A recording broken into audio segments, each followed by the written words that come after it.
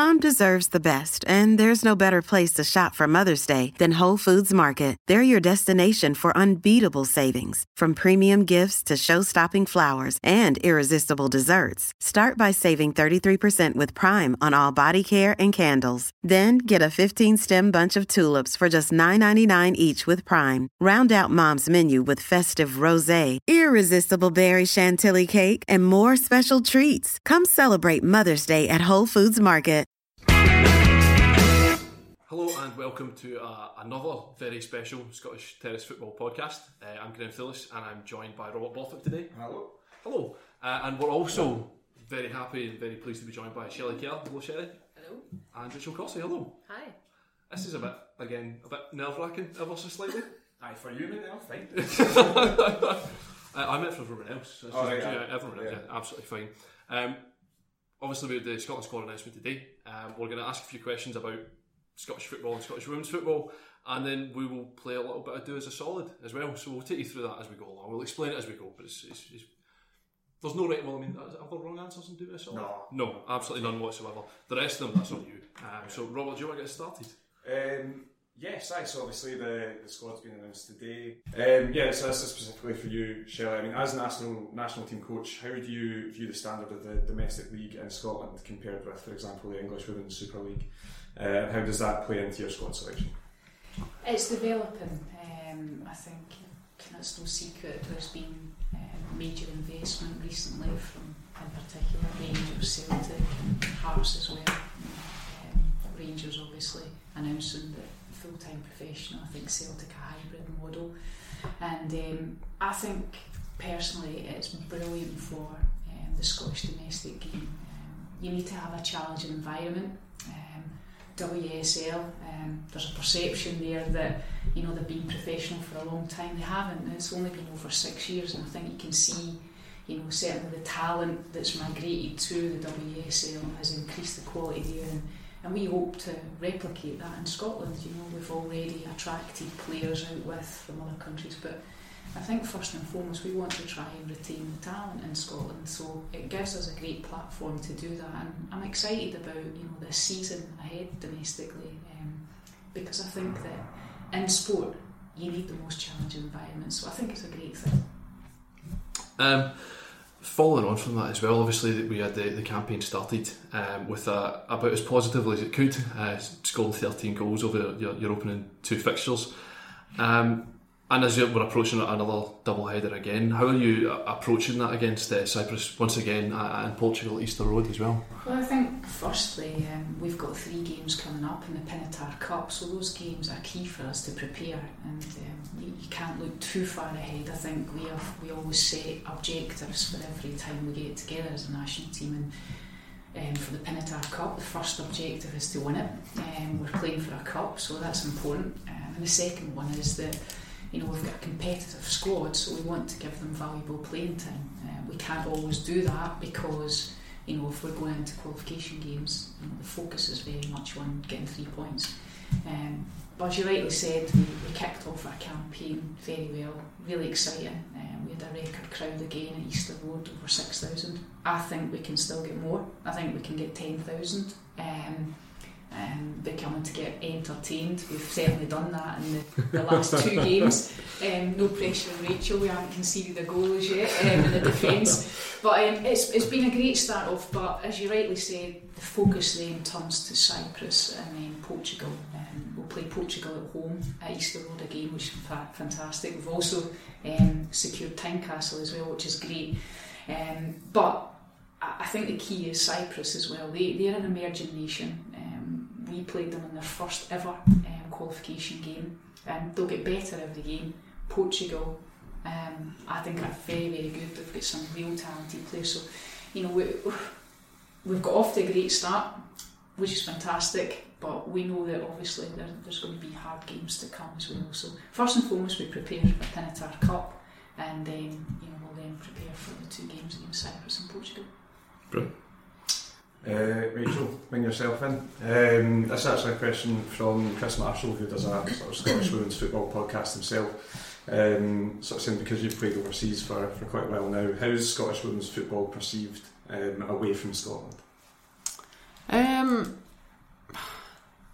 good question. I think from a domestic standpoint, given we've just spoken about that, I think it's something that people are starting to be intrigued by but don't necessarily know too much. And I think the default is they would assume Celtic and Rangers, because I think those are two names that obviously are well known around the world.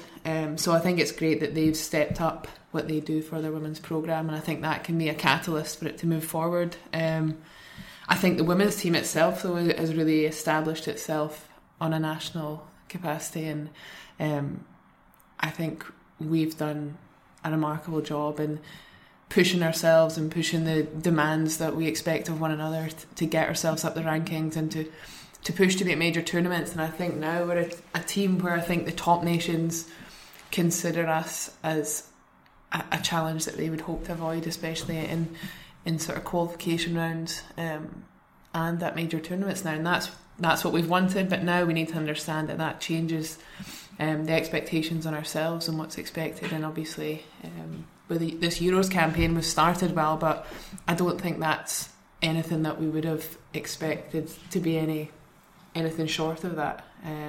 And really the challenging games will come already in April, when we have Portugal are a great team. I think their ranking probably doesn't reflect how good they are and how good they can be, so that'll be really tough for us.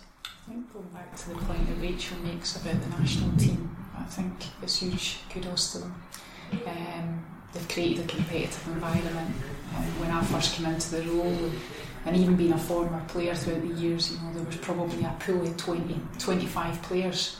Now you're talking 35 players, which is it's brilliant to have that depth. And I think people don't recognise how much of an achievement it was to get to the World Cup. We had a brilliant Switzerland team to play against who were ranked above us in a pot 18, and Poland as well. I think Poland are really up and coming, fantastic, talented players they've got. I don't think people recognise how much an achievement to actually win that group was, and probably as a squad we didn't either, because all of a sudden you're then focusing on the preparation for the World Cup. It's huge kudos to the players, because it was a massive achievement, massive. Yeah. Just coming back to sort of playing overseas, and obviously you've been around the world at this point, sort of ticking off continents as you go. It's a criticism which is often levelled at your male counterparts, and Scottish footballers have a bit of a reticence to go and play abroad and maybe sort of try different things and do different things in different parts of the world. And in the women's game, we've got players in North America and Scandinavia and Central Europe and all over the place as well. Do you feel the sort of exposure to different cultures and different training styles has helped develop you as a player? And Shelley, do you feel it's benefiting the national squad in that respect as well? I'll let you go first, Rachel.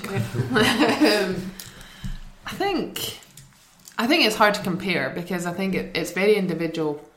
I chose to go to America because the opportunity presented itself, and I was at a point in my career where it was something I was able to go and do. I didn't have necessarily any ties here, and so I think it's hard to say it's a comparison to the men's game. I also think with there not being the possibility to play professionally here, if you do want that challenge, then you have to go elsewhere. And obviously in the men's game there is the opportunity to play professionally here, and so I think just the biggest thing for me as well on a personal level is that I feel I've learnt so much away from football, just about life and exposing yourselves to different cultures. I think that is something that for me has been really eye-opening, and something that I feel I'm really glad I've gone and done that, because I think it changes you as a person. I think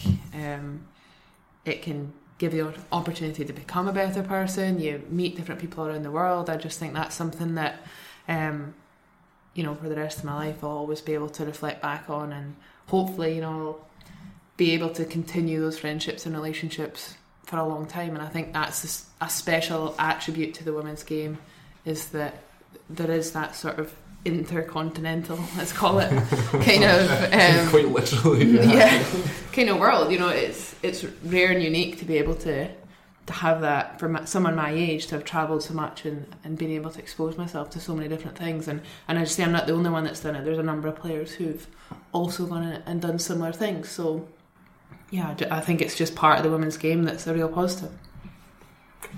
I think Rachel makes some good points there and valid points. And from a coaching perspective, the formations and systems that you have in operation, framework, your blueprint, doesn't always necessarily win you games. What wins you games and makes you successful is players that can make decisions under pressure.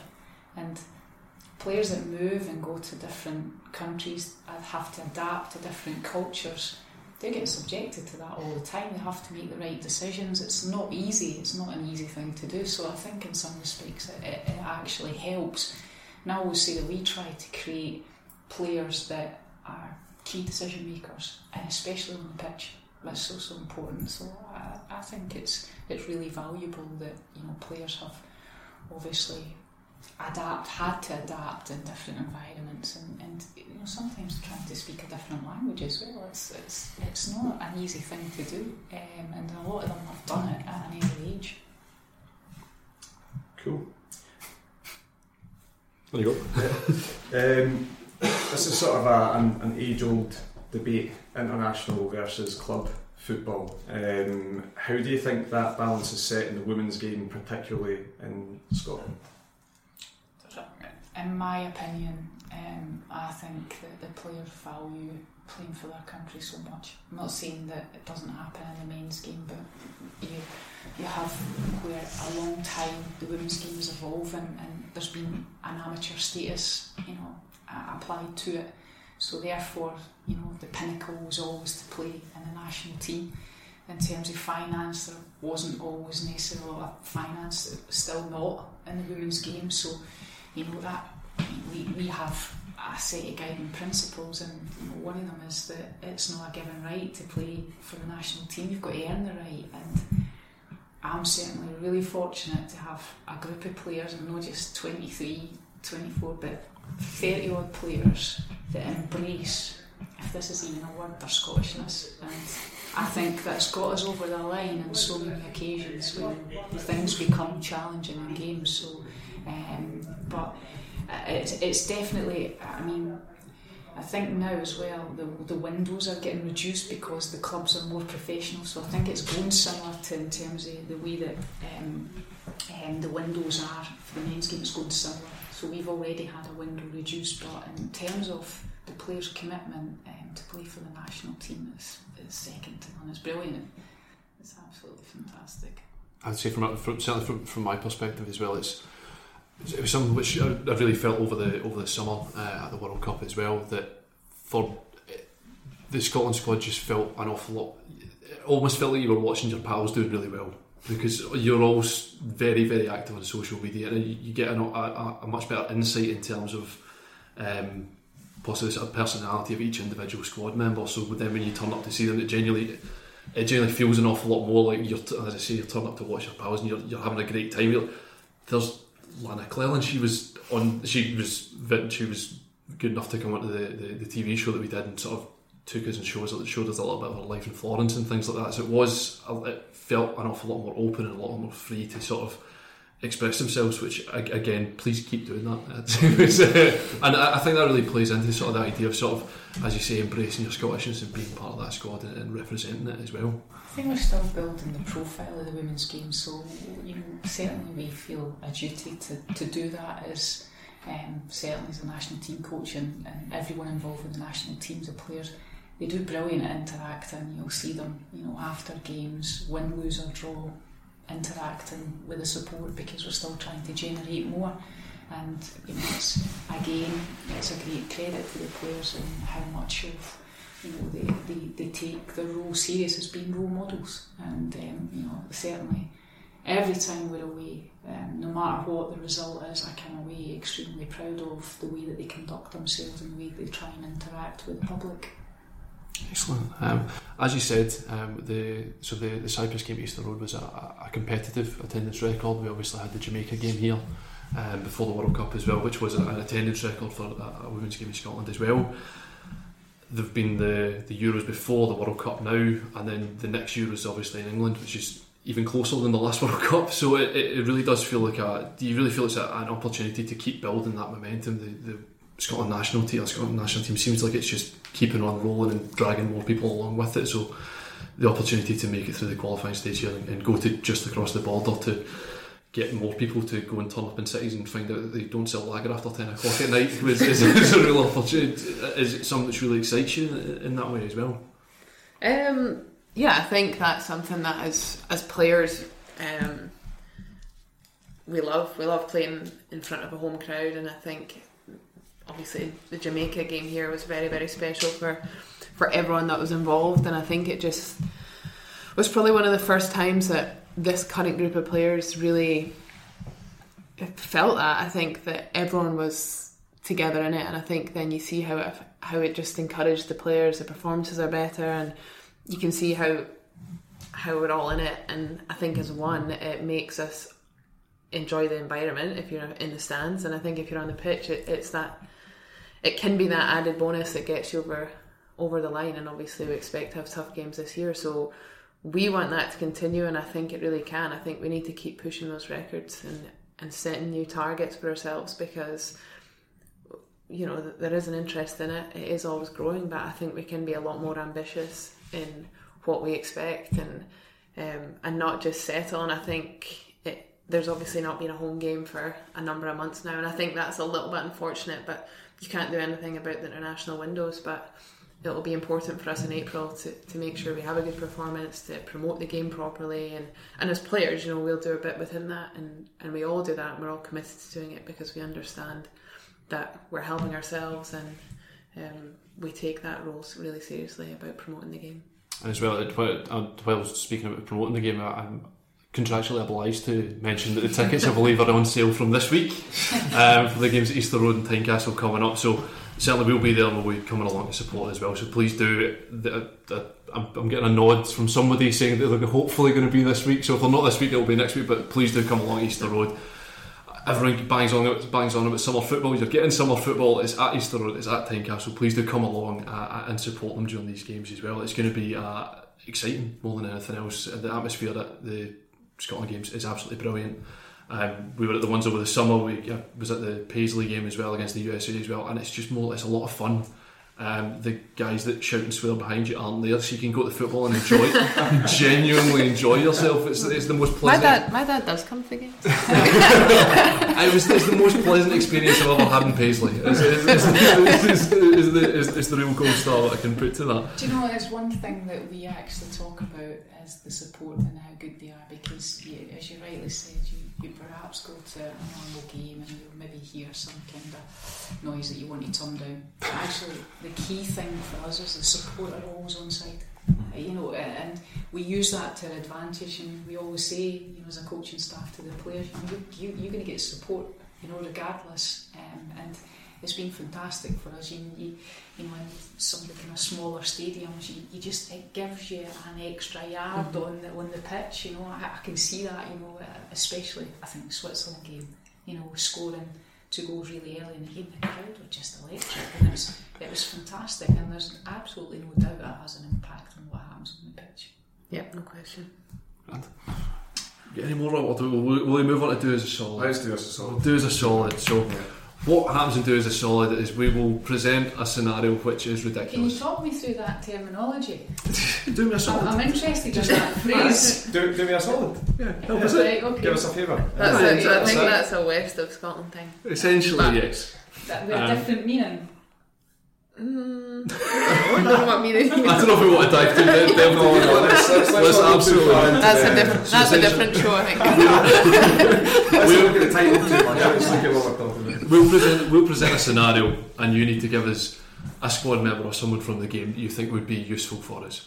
It's essentially so that we do it so that we can have a carry on in short. So, do you want to start us off, Robert? Do you start us off with the first one? Yes, let's do it. So, there's been a mix-up with the team bus, and the driver has disappeared just before the Portugal game. Who are you choosing to drive the team bus through Edinburgh traffic to make it to Easter Road? Easy one for me. Andy Thompson, assistant coach, just because he's got a taxi business. And I know that he would know all the routes, and I think that he's got a wee cheeky side to him, so I think he'd be able to nip in and out and get us there no problem. So easy one for me. Okay. I was going to say Alex Ralton, who's trying to miss Daisy. I know, but you wouldn't mess with her. Like she'd get people out of the way. I think I'd go with Alex. More aggressive driving. Yeah. But she's quite a sort of small lady who looks very like she wouldn't harm anybody. But if you get on her bad side, you know about it. So I'd trust her. Cool. Okay, so you've been picked to DJ at an important event, and nobody's getting on the dance floor. Nobody's going to get on the dance floor. You need the party to start. Who are you going to get up with you and lead the dancer on the dance floor to get the party started? I'd probably drag Lisa Emmons and Emma Mitchell, and that would allow me to get them up there and then swiftly exit. Just sort of introduce them. Yeah. Get off. Yeah. I would probably go down the same route. I think Fiona Brown would be quite and maybe Nicola Docherty as well. I've heard that she's got good feet in terms of dancing. She likes a dance. Oh, that could be a dodgy rumour, I think. I think I'd probably go for the four of them. But I do think it would be carnage at the same time. So that's exactly what we're looking for. No, that's fine, right? It's a solution to a problem. Absolutely. Now, the next one. So Scotland qualify for Euro 2021 and dominate, being every single team that they meet. UEFA throw a curveball for the final, and you get a 12th player, but you can only pick them from the existing coaching staff. Who do you pick? Undoubtedly myself. There you go. I've got 59 caps, so it would give me my 60th, and then I'm a winner. I'll run through a brick wall for my national team. There you go. 100%. So emphatic. Yeah, this is what's quite interesting is we were fortunate enough to do this with Steve Clark as well, and he picked himself as well. He was absolutely nailed, no hesitation. I am picking myself. I deserve more caps. I'm taking this one. I'm putting myself in. I'd be disappointed if any head coach didn't pick them. I'd probably be subbed if Shelley came on, so I'm going to pick 12 players. Or I could go up front. You could come in at centre back for me, and I could go in the 9. So I'm going to go with that. You're going to go with that as well. Yeah. So you went normally. So one more. So after a travel mix-up again, there's a lot of travel mix-up. So you're left stranded on an island just off the coast. So which member of the squad is going to join you? Either to get yourself off the island, or just to have a wee chill out on the island and have a nice time in yourself. It's like Desert Island Discs, but with a person. I would no offence to any of the players or the staff, but I would take Rachel probably, because there's a reason why she was selected as captain. She's got great communication skills, she's got leadership qualities, and she likes her own space at times, and so do I. So you can each have half of the island. Just draw a line through the middle. No, that's fine. Just get a step. It would be Rachel, and not just because she's here. I would have said the same thing. No, you don't need to say. I don't know. I feel pressured. How am I supposed to follow that?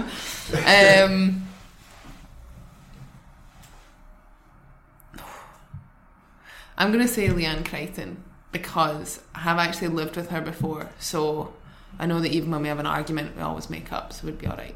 That's good. That's good. It sounds a very sensible and reasonable answer. Listen, guys, thank you so much for giving up your time for us to sit and talk to two jobbers that have never kicked a ball in their life. So I really do appreciate that, and we really are very thankful for the SFA for not only letting us do this once, but for some reason inviting us back to do it for a second time. So we want to wish you all the very best of luck for the first of the Pinatar Cup, and then the games following that as well, the competitive games. As I said, the tickets should be on sale over the next week or so. So get your ticket spot, come along, we'll break another record, and then you can claim that you're part of a record as well, which is what everyone wants to do, because then you can claim that you contributed, you did your bit, we've done our bit, hopefully you guys will do your bit as well. Say goodbye, Robert. Cheers. Say goodbye, guys. Thanks a lot. Thank you. Thank you very much, guys. Bye bye. Sports Social Podcast Network.